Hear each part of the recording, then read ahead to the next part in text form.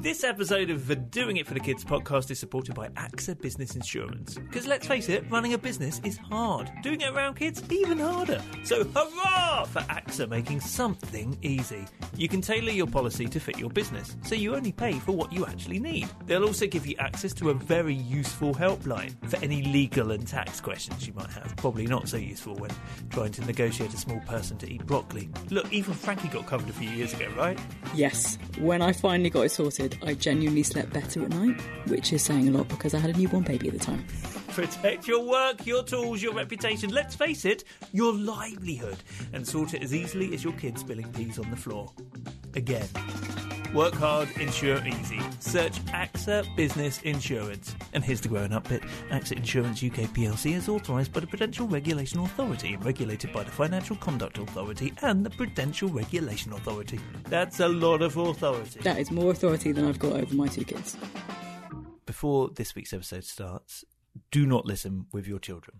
Christmas magic is in the air. Let's wink wink, all right?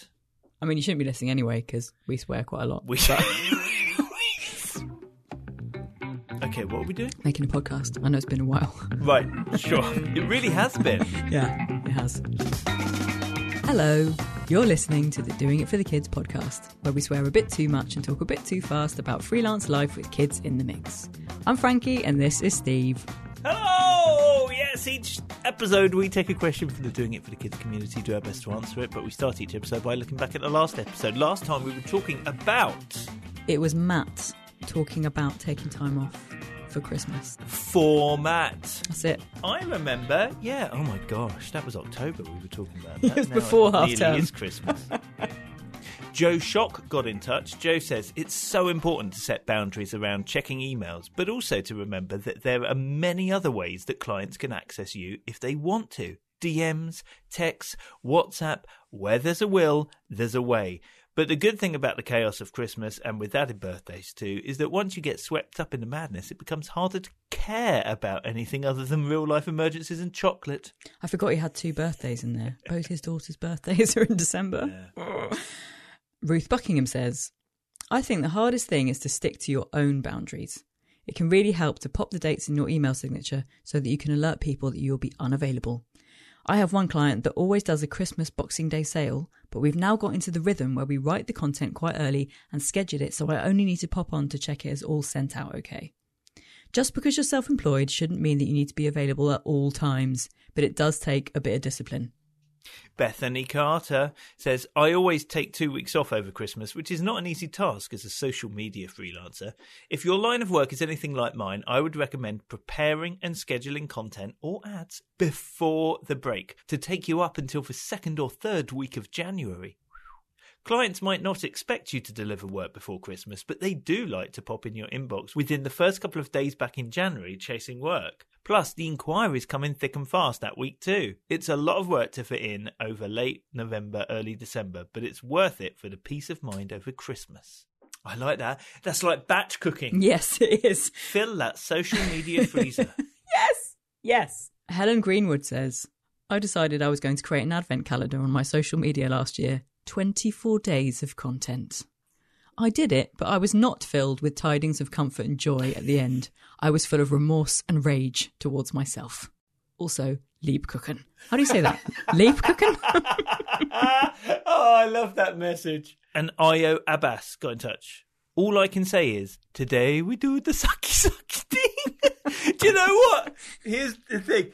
Ever since that episode, I have seen Henry Hoovers everywhere. Yeah, they're like haunting you. I see them in office buildings. I stayed in a hotel and there was one outside my hotel room, like it had come knocking. Oh, we had a guy come over to do some work at the house. He bought one. Of course. And he left it in our house overnight, so I had Henry staring at me. Oh, and then there was this one in a shop. I nearly bought it. It was a refurbished Henry and he was sitting in the window. I sent you a picture, didn't I? So funny seeing a refurbished Henry looking at you like a puppy at a rescue centre. Take me home. Anyway, how are you? I'm feeling super grown up because yesterday we had a meeting with an IFA, an independent financial advisor, which, like, it's come up in the community loads because people talk about pensions and then people who know about pensions are like, you need to speak to an IFA. You can't just sign up for any old pension, blah, blah, blah. You need to get advice on your situation, etc., etc. Never done it. No. Anyway, we got a free consult. The idea is you pay them, but before that point, you get a free consultation-y type thing. And wow, it was useful. What, just on the free consult? Yeah, just an hour chatting to this guy. I learned loads about my pension, but what I can do with it in terms of being a sole trader, because I'm a sole trader now and a limited company at the same time. And he was like, oh, there's things you can do for both of those things at the same time to, make sure you're getting the biggest pension you can afford or whatever.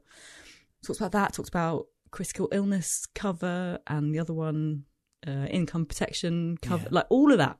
I mean, obviously he didn't literally advise me which one to get based on my situation, but he answered loads of questions and was just like, I don't know, I just found it absolutely fascinating. Did you know, Steve, that you can start a pension for your children when they're babies? Oh, yes, I did. I didn't know that. Why didn't nobody tell me that? Bloody good idea, isn't it? Right. I was like, why have I not done that? But then you also sit there and you think, but what is the best thing to do for your babies? As in, start a pension for them would be very helpful, right? Start some sort of saving pot that they can actually access before they're 70. Yeah. But I really like the idea of a pension for them because I didn't start one until I was 30-something, and that's not great. Quite a gift you're giving, isn't it? And they'll think it's really boring, and, they'll be like, why have you done that for me, Mum? But based on my experience of starting it way too late and playing catch-up big time, I think that's actually a really good idea. It doesn't have to be a lot, because you're starting so early. So early, yeah. Anyway, that blew my mind. The whole experience, I was like, wow, I might pay you for more of this, please. That is a really good it's idea. my shopping. Sorry.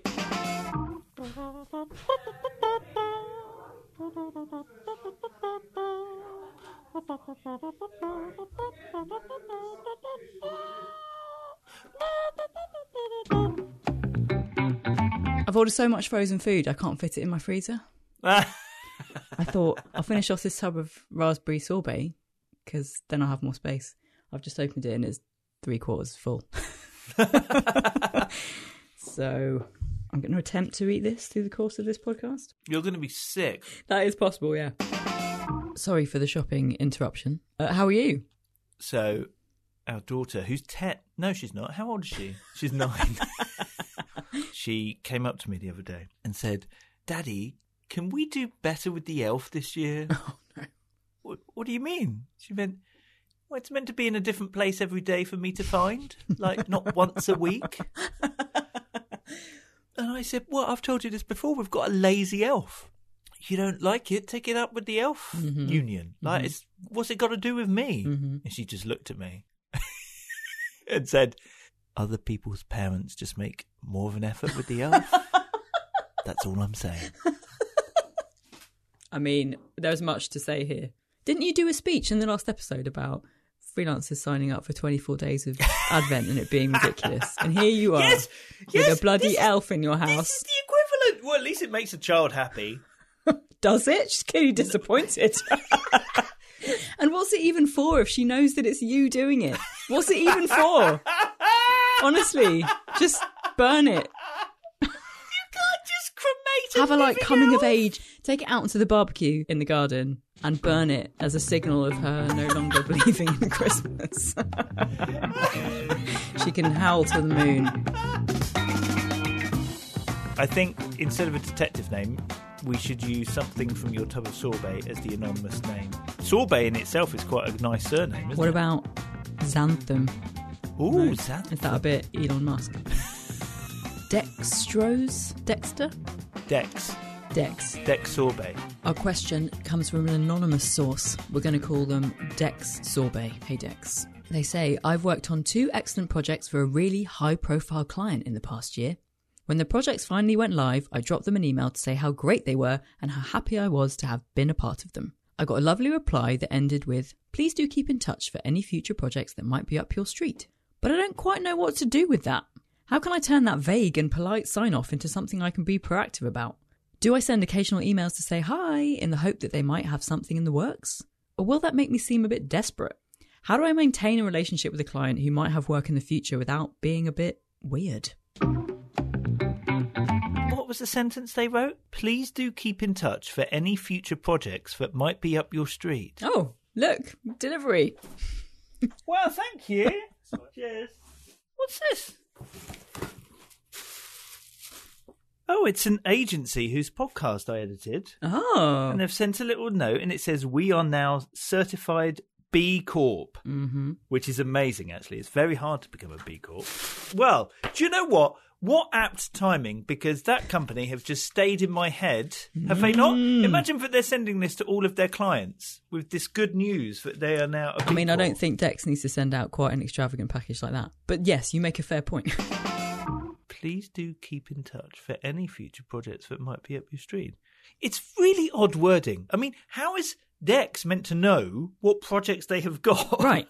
that might be up their street? Sure, it should be something like, please do keep in touch so we can keep you in mind for any future projects that might be up your street. Weirdos. Now you've confused somebody so much that they've been tempted to write into a podcast. If you haven't already, connect with these people on LinkedIn. LinkedIn, man, it's where it's at. I'm increasingly like, LinkedIn is powerful stuff. I had somebody last week contact me about a potential job. The job didn't come off, but I sought them out on LinkedIn and said, hey, just thought we connected. Because now I'm going to show up in their sphere, if they're active on LinkedIn, and they'll see what I'm up to. So I'm more likely to be top of mind. And that's what it's about, isn't it? Sort of staying top of mind when the correct future project comes up. Yes. They'll know that it's up your street because they've worked with you before, but you kind of almost need to be parked on the street, ready to... No, doing that... There must be some sort of analogy. Going round the block, maybe on the street, so that they see you on the street and go, oh, Dex is on the street. No, doesn't quite work. But yes, totally right about connecting with them on the internet so that you pop up every time you post. However, that does assume that A, you post, and B, what you're posting about is relevant to them. I've had a bit of a revelation about LinkedIn recently where I was like, oh, I should be using it like a portfolio. And when I've got new work that I've done for a client, I should literally be posting about that with images on LinkedIn. I know it sounds really basic, but I just haven't done that as a designer in the past. And I've done that a couple of times now and it's gone really well. Dun, dun, dun. What do you know? Yeah. And as well as them seeing your posts, remember to comment on their posts. Yes. Such a good point. And like other people within their network and things like that. In fact, these people who have just sent me this stuff through the post about their... like, I'm connected with them on LinkedIn. And so even though I haven't worked with them for a long time, I have been interacting. I've been watching their progress of becoming that. Yeah, commenting... You know how you feel a bit about posting on LinkedIn? So does everybody. And therefore, if you comment on something and start interacting with it, the person feels so much better and they're going to remember you as the person who made them feel better. Like, even if it's not that blatantly written in their head, subconsciously it's going in. And it's true that like your activity might not come up in their feed, but if you're literally interacting with their content, then your name is there by default. LinkedIn or otherwise, I would get back in touch with them after that email and be like, I'm updating my portfolio or my website or whatever it is, and I'd love to get a testimonial from you. So you could ask for one via email, or you could even say, can you do it through LinkedIn so it shows up on my profile and then I can use it elsewhere as well? And it's so easy to do. You go scroll down your profile, there's a recommendations bit, click on that, find the person, say what your relationship was, so they were your client, and send it off and just ask very nicely. But I would also email them about it as well. Yeah. So you're continuing that conversation on email.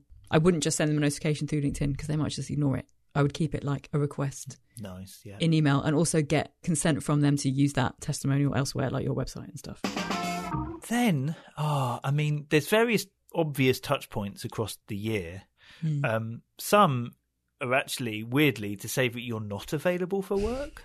So, you know, I'm going to be off during this point in the summer or off at this point at Christmas. But would you send that to like your past clients? Yeah, well, then you can say, if you know, as always, if you've got something I can help you with, yada, yada, yada. Or are you saying it makes it look like you only get in touch when you're not available? Yeah, I don't know. Am I wrong? Is this why I've got no work? I think it's good to have excuses to show up in their inbox, for sure. You could literally ask them to sign up for your newsletter if you have one and you actually send stuff out to it, unlike me. That's obviously one way. But then there are some freelancers who do a sort of end-of-year review type, or maybe twice a year type email. I think a quarterly one's quite good, isn't it? Like here's what I've been up to. But the end of year one, I mean, we're in mid-November, no, late November now, is a great opportunity. Think of it like I've got a lot of American family and they send those like cheese end of year like family letters. Do you know what I mean? Right. Where it's this year Johnny went to all that stuff. See it a bit like that, you know. Look how my business has grown. Yeah.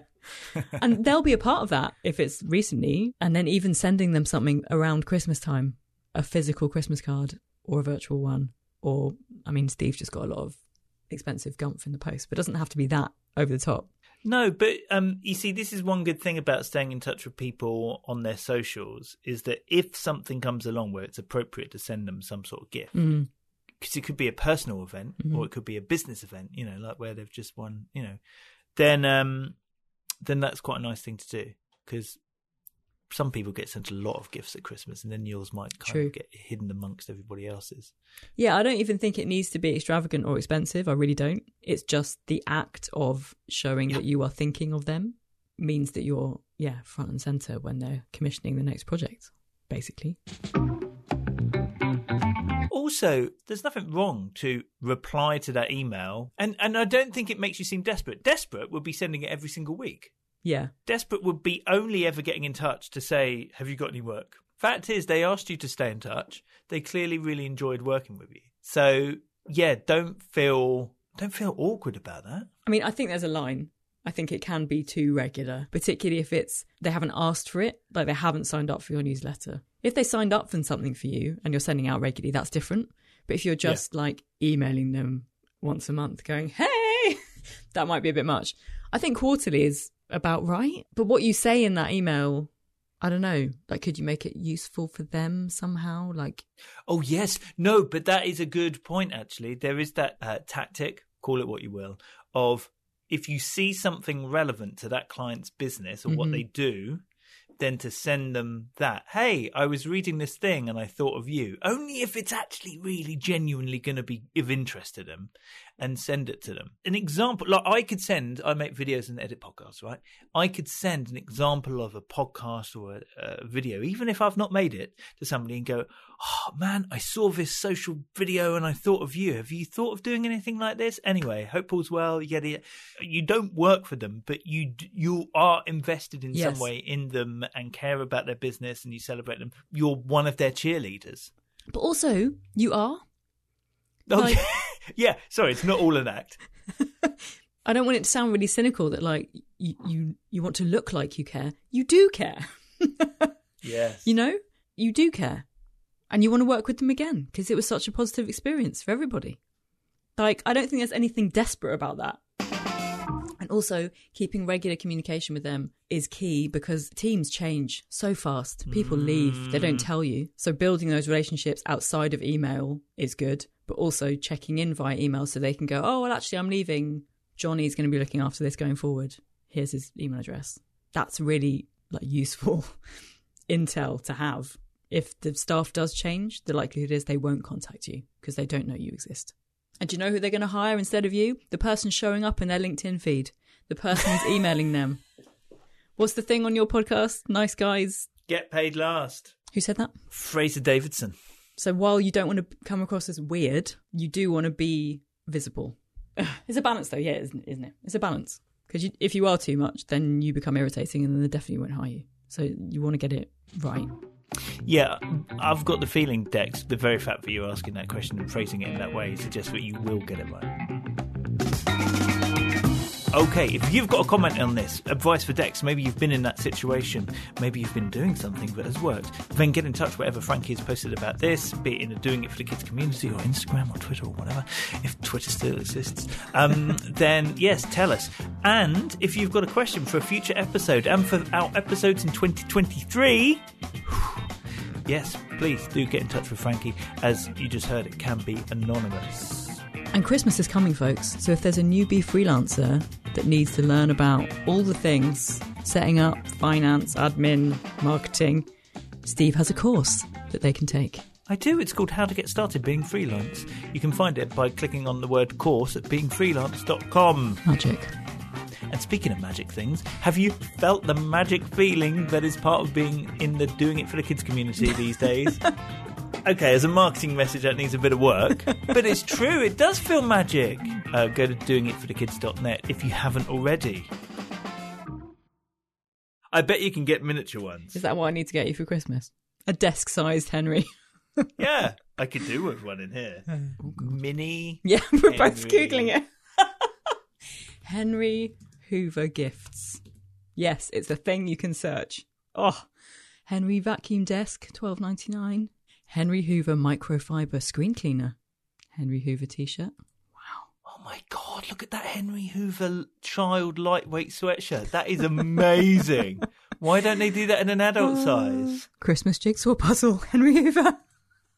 I love this stuff. Have you seen the Henry Hoover hat knitting pattern? Yes. You can wear a hat that looks like a Henry. And then it has this long black so hose good. coming out the front. Henry Hoover nesting dolls. Oh yeah, there's the nesting dolls. They're good, aren't they?